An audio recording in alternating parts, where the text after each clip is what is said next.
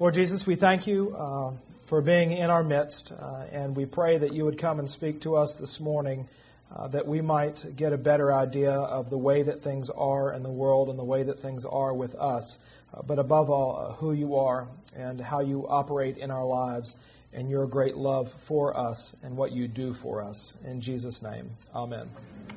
Okay, I'm going to show only a couple slides. Lauren and I went to Belize in December, and I thought, I'm just kidding. We're not going to do a Belize slide. But there are a couple things that have happened recently to me that have caused me to scratch my head, and it's about my generation. So we're going to talk about that. But I want you to see them simply at face value, because some of the slides I'm going to show you contain some controversial information regarding socio-political issues, and that's not the issue. I just want you to see some interesting facts and figures, and then we'll talk about the other things. But the things that have happened to me recently that have caused me to think what's going on in our world today. Enough about me. Now, what do you think of me? Is kind of how I feel like the way that things are going. And the two things that have come up recently in the news is one is more adults ever identify themselves as pro-life over pro-choice. And I didn't have a graph for it, but it's even more so among the demographic that we would call emerging adults. So 18 to 30. That it's actually it's almost 60% of people between the ages of 18 and 30 would identify themselves as pro-life. Okay, I'm not talking about just keep that statistic in your mind. At the same time, there are 53% of adults in America that would identify themselves as being okay with same-sex marriage. And amongst the 18 to 30 crowd, again, that number is actually about 60%. Okay, so you have those two statistics in your mind. Now, if you look at the graphs and you think about them,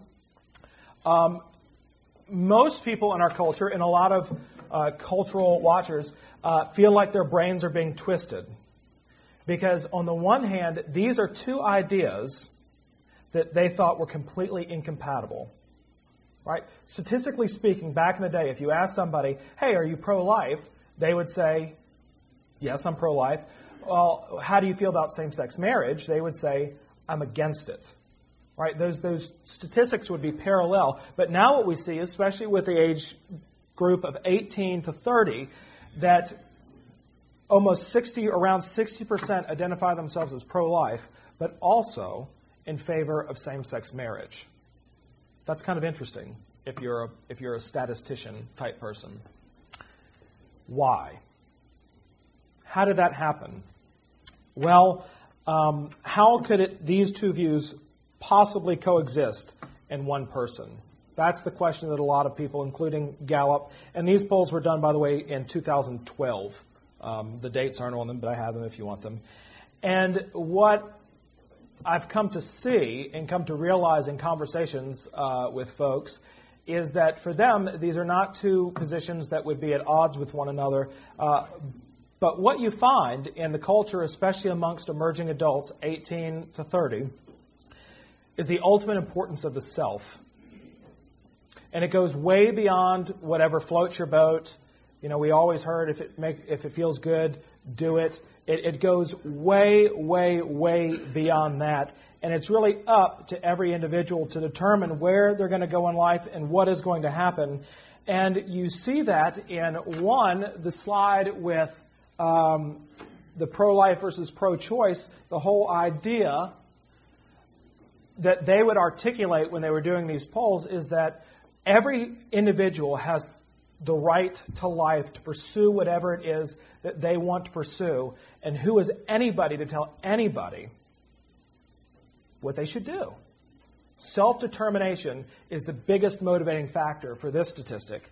And they basically say the same thing for this one, that if that's what they want to do, then that's perfectly fine. Even if I think that it might be wrong, I still think that they ought to be able to have a certain degree of self-determination to allow them to do what they want to do. Again, politics aside, we're not going to talk about the story behind the story here, except to use it as a ruler on what people between 18 and 30 are saying and feeling. The other thing that I've noticed recently, I've decided to start listening to Top 40 radio again. It's pretty amazing. And, the level of artistry is not to be believed.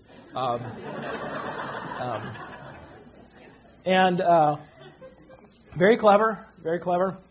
And Lauren, I started laughing because I was like, was that a human being or a robot? What am I listening to? And she said both. She said it was both. So, but one of the things that I noticed about the lyrics, where we're from in South Carolina on the coast, do y'all know about beach music? I'm not talking about the Beach Boys. I'm talking about the Platters and the Spinners and people like that. And one of the things that you'll find in that music is that you hear a lot of songs that go something like this. Baby, I wronged you. I'm so sorry. Please take me back. That's kind of a ton of them are like that. And as I was listening to the radio, there are no more songs like that. It's all, you blew it, so long, pal, have a nice life. That's what they all are. And I'm thinking, oh my. And I'm sort of, I'm dumbfounded about that. And if it's not that, it's eat, drink, and be merry, for tomorrow we die. Right? And that is, if you were to look at other statistics, that's the story behind the story is that we live in a time of complete uncertainty, especially economically. If you're graduating from college, you know how difficult it is to find a job, and it's you can always go back and get your master's in English, but whatever it is, it's so if you listen to the radio, what you hear is a lot of let's make the most of it because tonight we're going to die young. Right, have a good time now because when you get out of the dance club, it's back to the real world and the reality that you don't have a job. You don't have a job. And that has increased the number of what are called helicopter parents. Do you all know about these people? None of you are helicopter parents in Birmingham. But there was a Washington Post article that talked about helicopter parenting. And to the extent that not just you're taking a vested interest in the future of your child, but one of the things that a lot of interviewers are noticing, and at places like Bain and McKinsey and Boston Consulting Group, is they're surprised at the number of parents who are showing up at their children's job interviews. And, of course, if they get the job, these children, who are 22 and graduated from a fine university, they're consulting Fortune 500 companies, and yet it's necessary for their parents to be there at the job interview. And if they don't get the job, interviewers are shocked at the number of parents who call and say, how dare you? How dare you not? So naturally, children love this approach. Children really love when this happens. So what happens? Children push away. They look for a place where they can be wholly independent. And I'll talk to a lot of moms and they'll say, especially this happens with boys, one of the things that they struggle with is, I don't know what's going on in my child's life. They're not telling me. They're not telling me what's going on in their life. And even when I try to get them to call me, they just, yeah, all right, love you too, talk to you next Sunday. And that's what they're getting. And so, how do they get like this? How do they get like this? Now, let me preface it with saying, it's not that this generation is any worse than any other generation. Sin is equally distributed across generations. It's just the way that it manifests itself. But the way that this generation got this way is because of who taught them, the adults in their lives. Now, of course, there are exceptions to every rule, but that's right.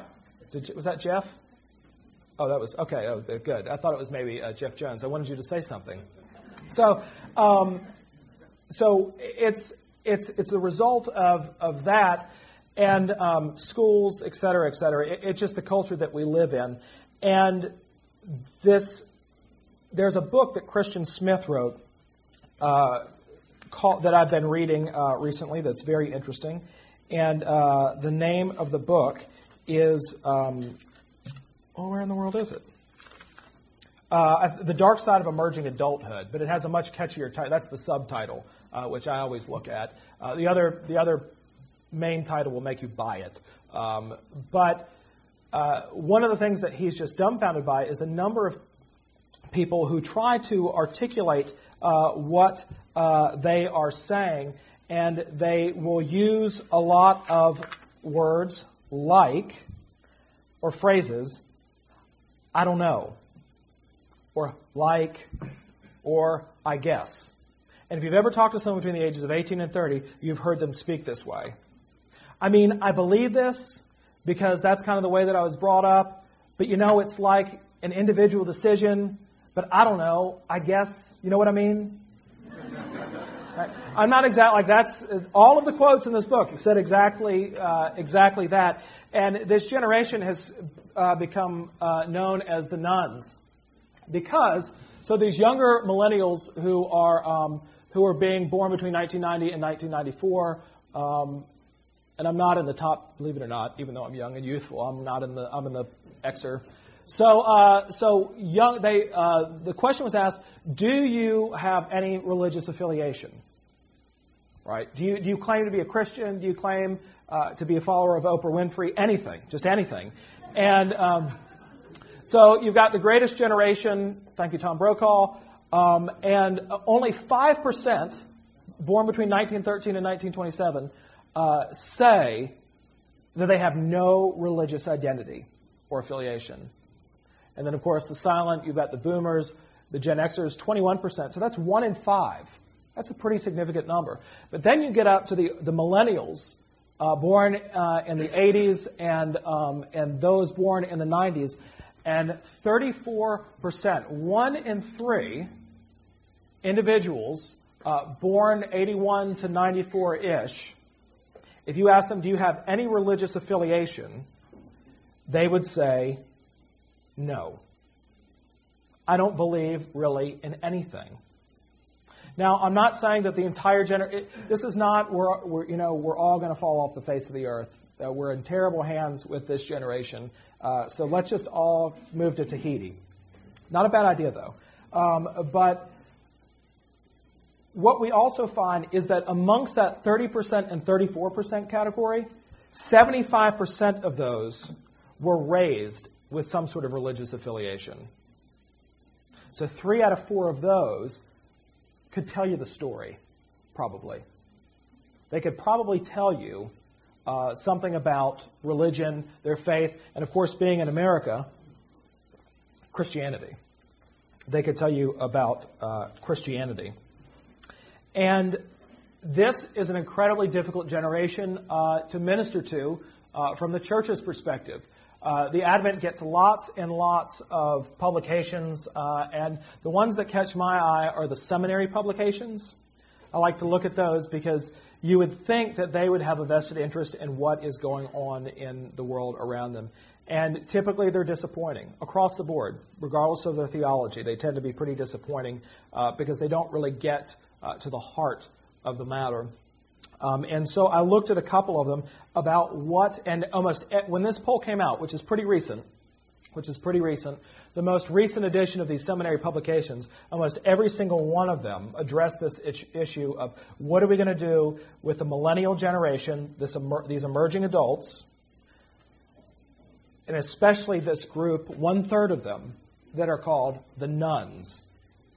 Not habit nuns, but nuns. N-O-N-E-S. That type of nuns.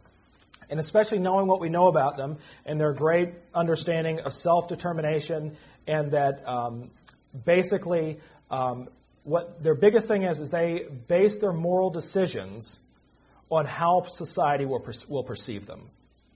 They base their moral decisions on how society will see them. And so what determines what is good or bad in their lives is how will people perceive me. And so, because of that, there's a great reticence to speak out about anything. And yet the church's approach, here's a quote from one of the church publications, and it was written by a student who's going to be ordained into the Episcopal Church. And this is, so, if the church itself could be better at encouraging all vocations, ordained and lay, it could likely stem the tide of nuns, especially in the case of millennials who often feel unable to locate their purpose in a world that seems so far beyond their control. Great. For it is when all people in the church are living to their utmost that the church will be strongest. Okay. So they've got the diagnosis right, but here's the problem.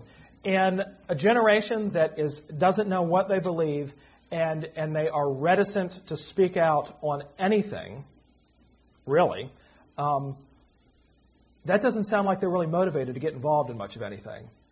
We were talking the other day with somebody who's involved in ministry, and just as an offhand comment, they said, "Oh, well, you know those young millennials, they love social justice." And I just thought, really? Do they? Do they really? In this Christian Smith book, one of the things that they said is that they're really not interested in helping anybody else but themselves or their friends or family. In fact, one of the questions they asked, if you saw somebody on the side of the road in need of help, would you pull over? 90% said no. Until they finally got down to, they had no agenda, but finally they thought, what question can we possibly ask to get them to pull over? And they said, if you saw a child in a burning car, would you pull over? And they said, probably. One millennial asked if it was unleaded or a diesel vehicle, knowing that a diesel vehicle would not explode but simply burn. So there's a real reticence to actually get involved.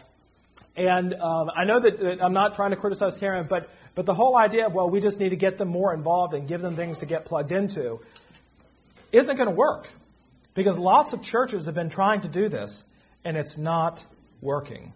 Why? Because everything that I've just told you means absolutely nothing. You can actually forget everything that I've totally told you. I could be up here reading from the phone book, and it would be just as valid. Because you and me and they are all the same.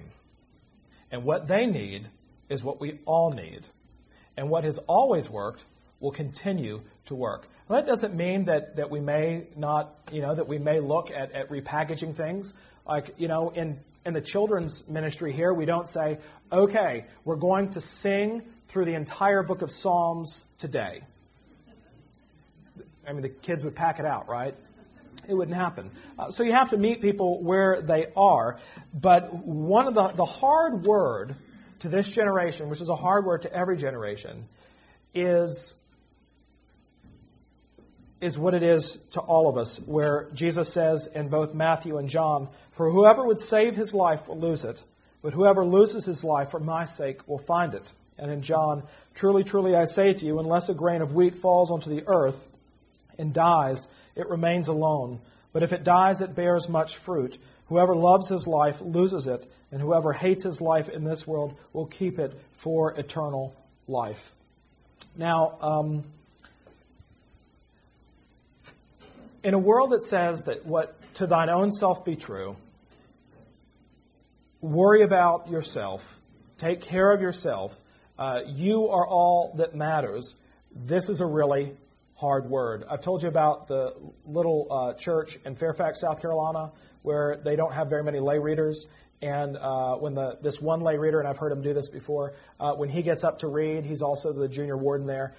If it comes to a word in the Old Testament that he cannot pronounce, he'll simply say something like, "And then Jehoshaphat went to hard word," and then he would continue reading. Well, this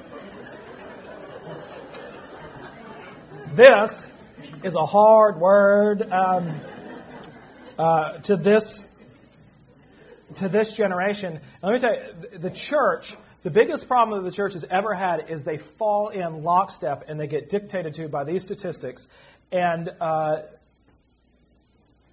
then we end up actually enabling them. And so what this generation would say is, I need some building blocks, I need some tools, I need you to give me something that I can wrap my hands around. I need some stepping stones in order to move my life. And it has to be practical.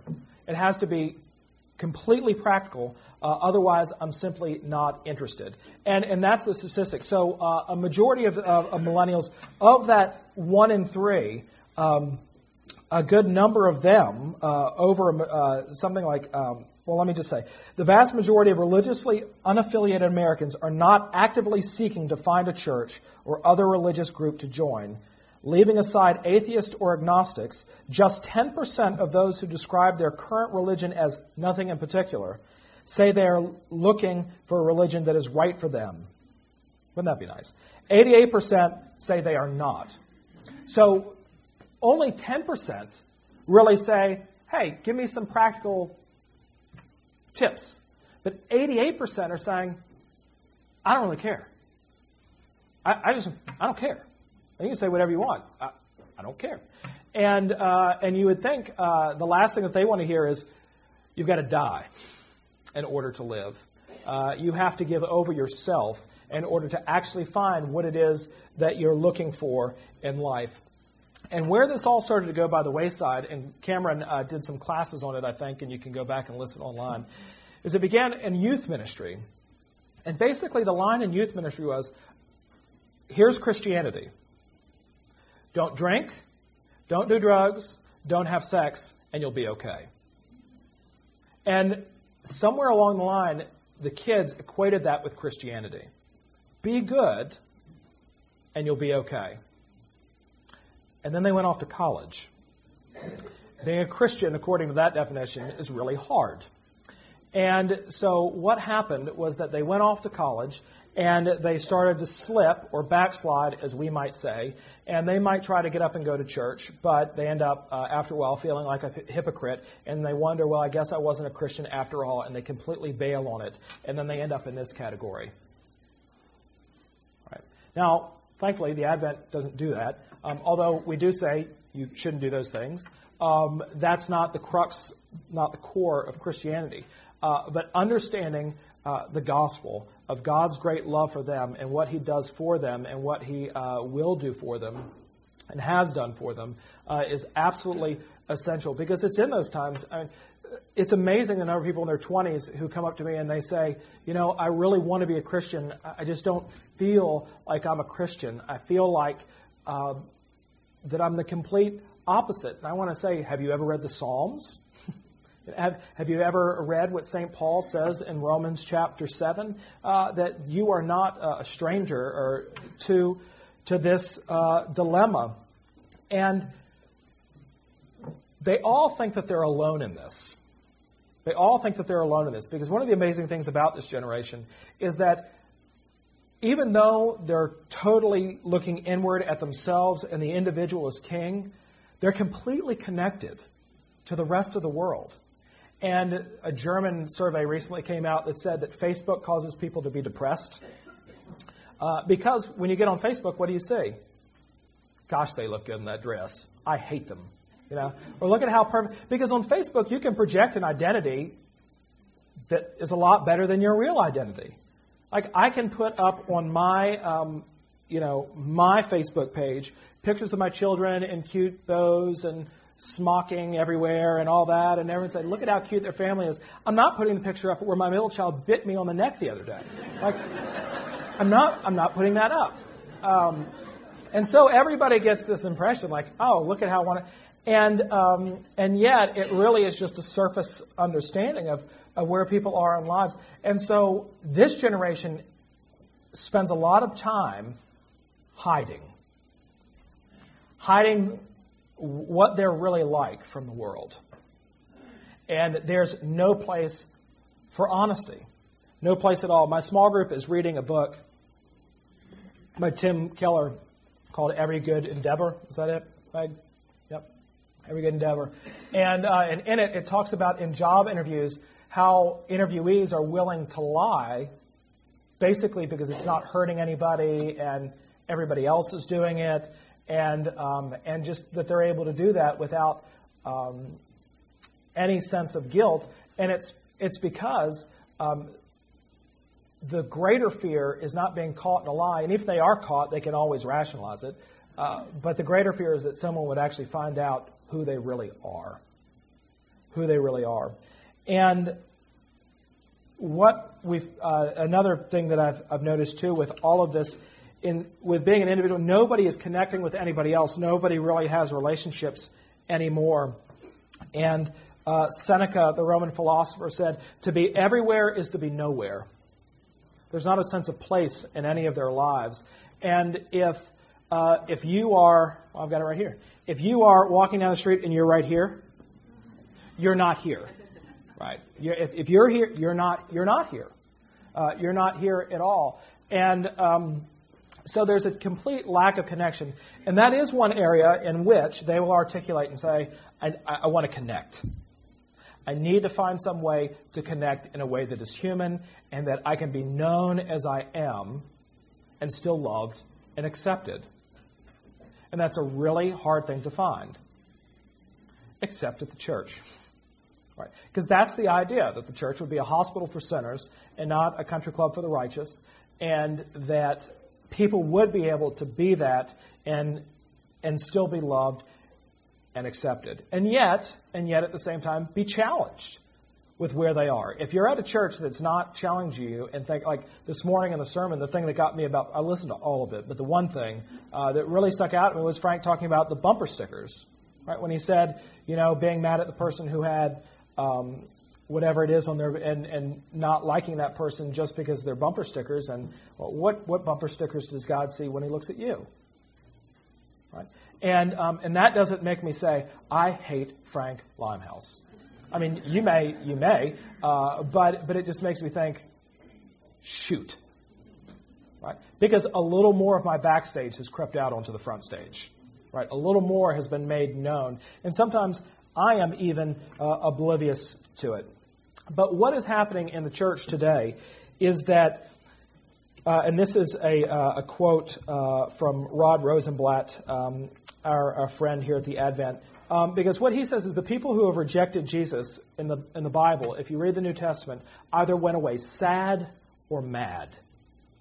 They either went away sad or mad at what Jesus had to say. So when the backstage was revealed and they heard about their own bumper stickers, they either went away really angry or they went away really sad. And what Rod Rosenblatt said about the mainline Protestant churches is he said, you know what, there isn't enough theology left to make people really sad or mad.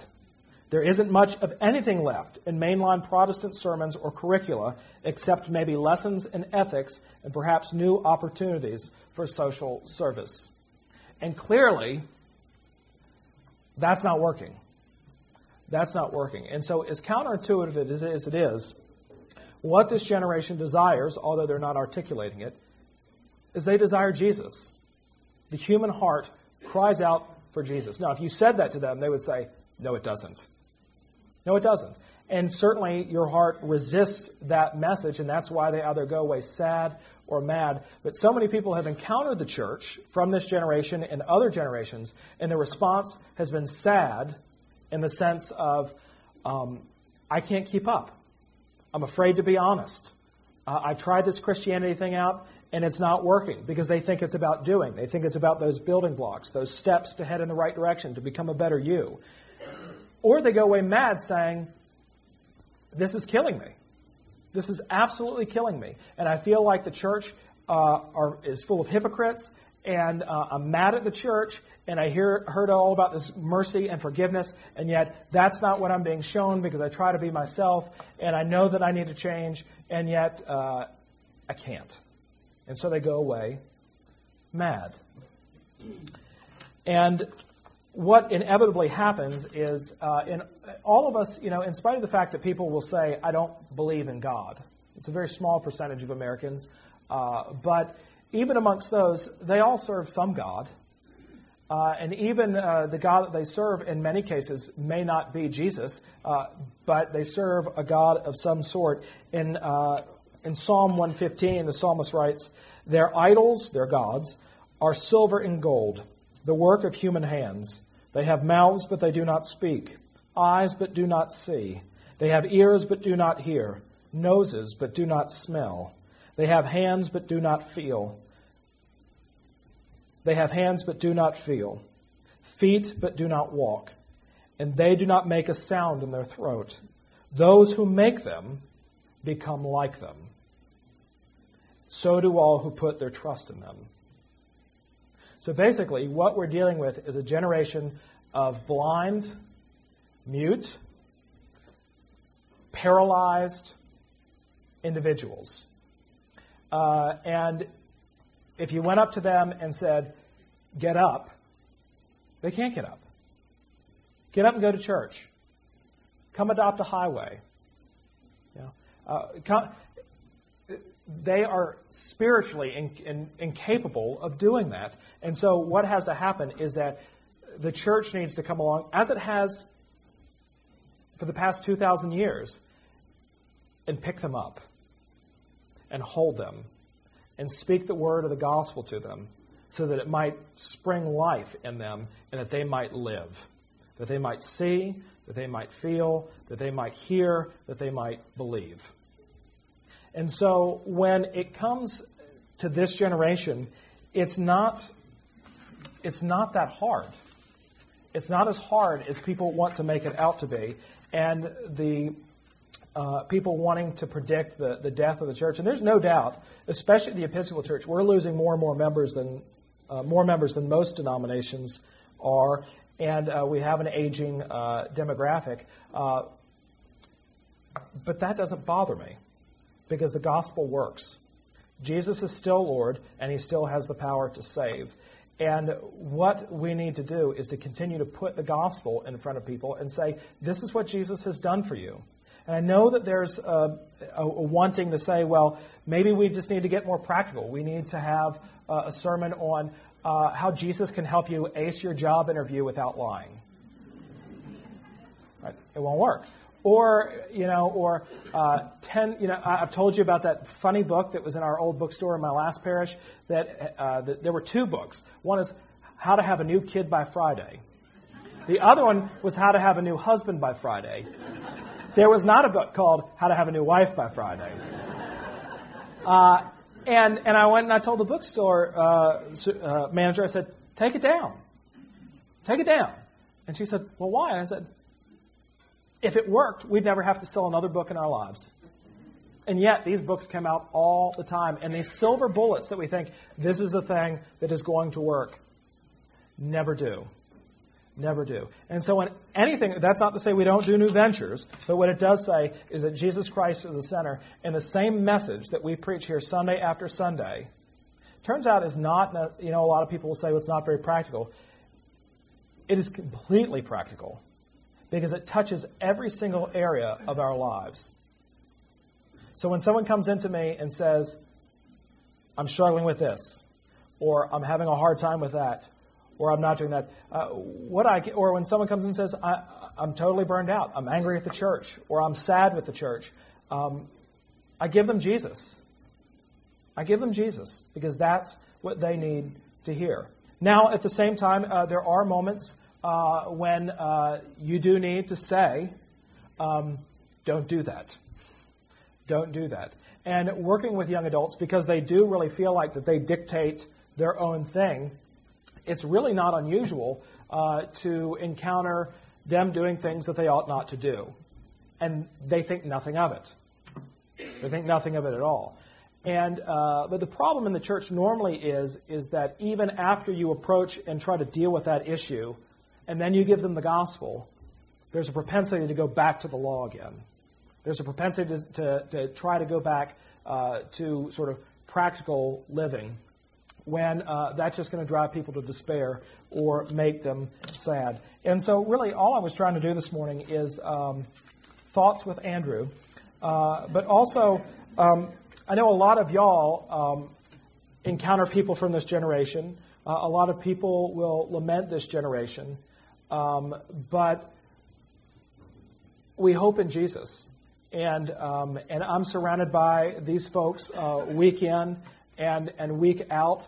And what you realize is that you've just got to be really simple in your message, because they are working from nothing. So if I even said to them, well, you don't have to worry about that because Jesus was a substitute for your sins. Wakanakafise? Say what? What? They would look at me like a dog looking at a clock.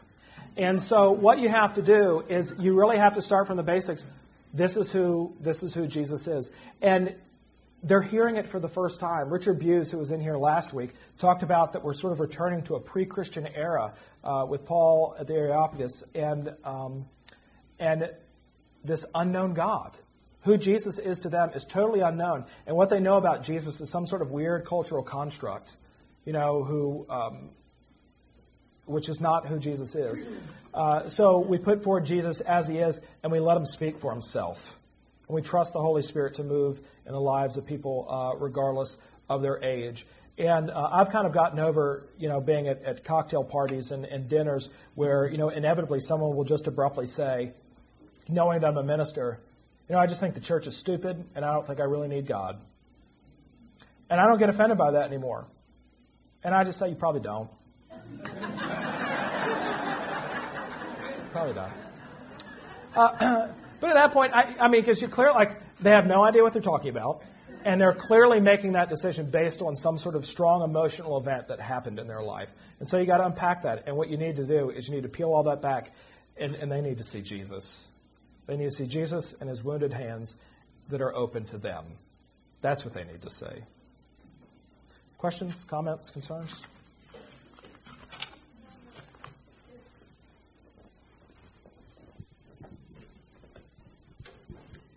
That demographic is young, and I wonder if they don't need God yet. If when they age and they start experiencing illness and death and just trouble, that they will, at that time, come back or... Yes and no. It's true where it's true. I hate to say that. But the ones that you do see come back, that kind of stuff happened. But there's still a huge, huge demographic that never does come back. And so Cameron would be able to give you the statistics, and I wish that I had them. But something like high schoolers who say that they're Christians who go off to college, or people who say that they become Christians, 80% of them say they became Christians before college. That's a pretty startling. So statistically, of course, God is bigger than statistics, but statistically speaking, most people who become Christians don't post-college. I'm just saying, at a later point in their life, when they're 40 Right. or 50, and bad things happen, Right. then they may, a lot more of them may turn to Jesus. Right, but that's true. But the statistics, how do they view the church? And the way that this generation views the church is they don't like their religion. They're open about that. They don't like the religion. They like what they're able to do for the community. And so they kind of view us as a really nice nonprofit. And if we stuck to the nonprofit stuff, we'd be okay. So I think previous generations at least saw that the church had something to offer. And that's becoming less and less the case. And sometimes that's the church's fault, because the church has allowed themselves to become either just a social justice mission or a sort of psychotherapy. Remember all those churches in Texas that did all those series on sex and marriage, and the one guy actually had a bed up in the chancel area? Inappropriate, but that's what they were doing. And you know what? They packed it out. But you know what? They didn't hear about Jesus once.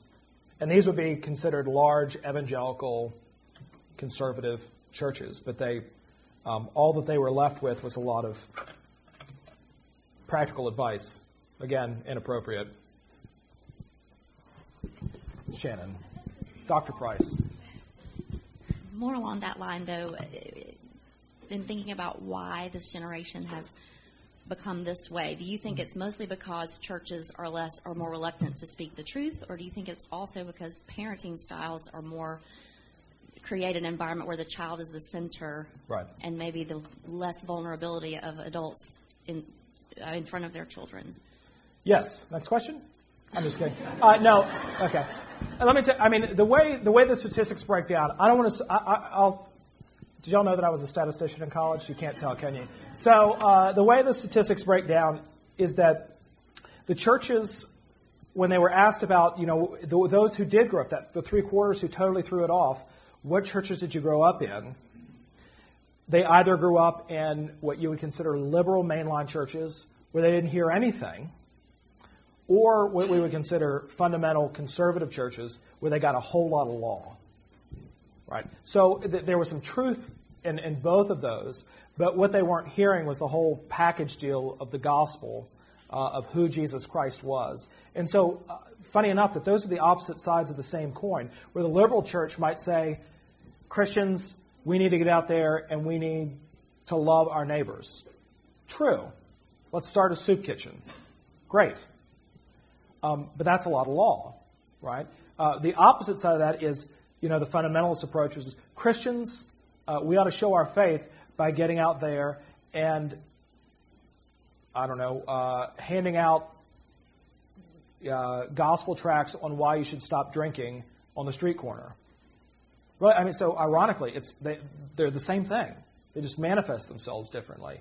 And so what is lacking, and there are lots of books written about this that we have in the bookstore, is that the church just shut down, especially amongst the evangelicals. They just stopped. Everybody stopped preaching the gospel and got real practical.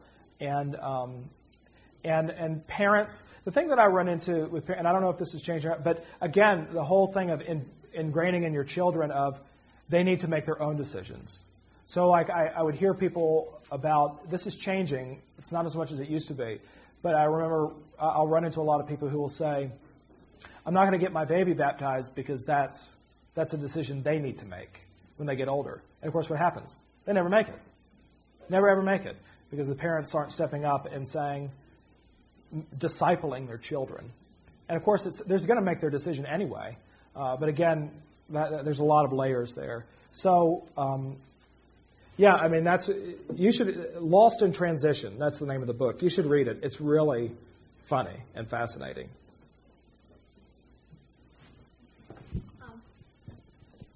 Statistics. These were national statistics, were Mm-hmm. they not?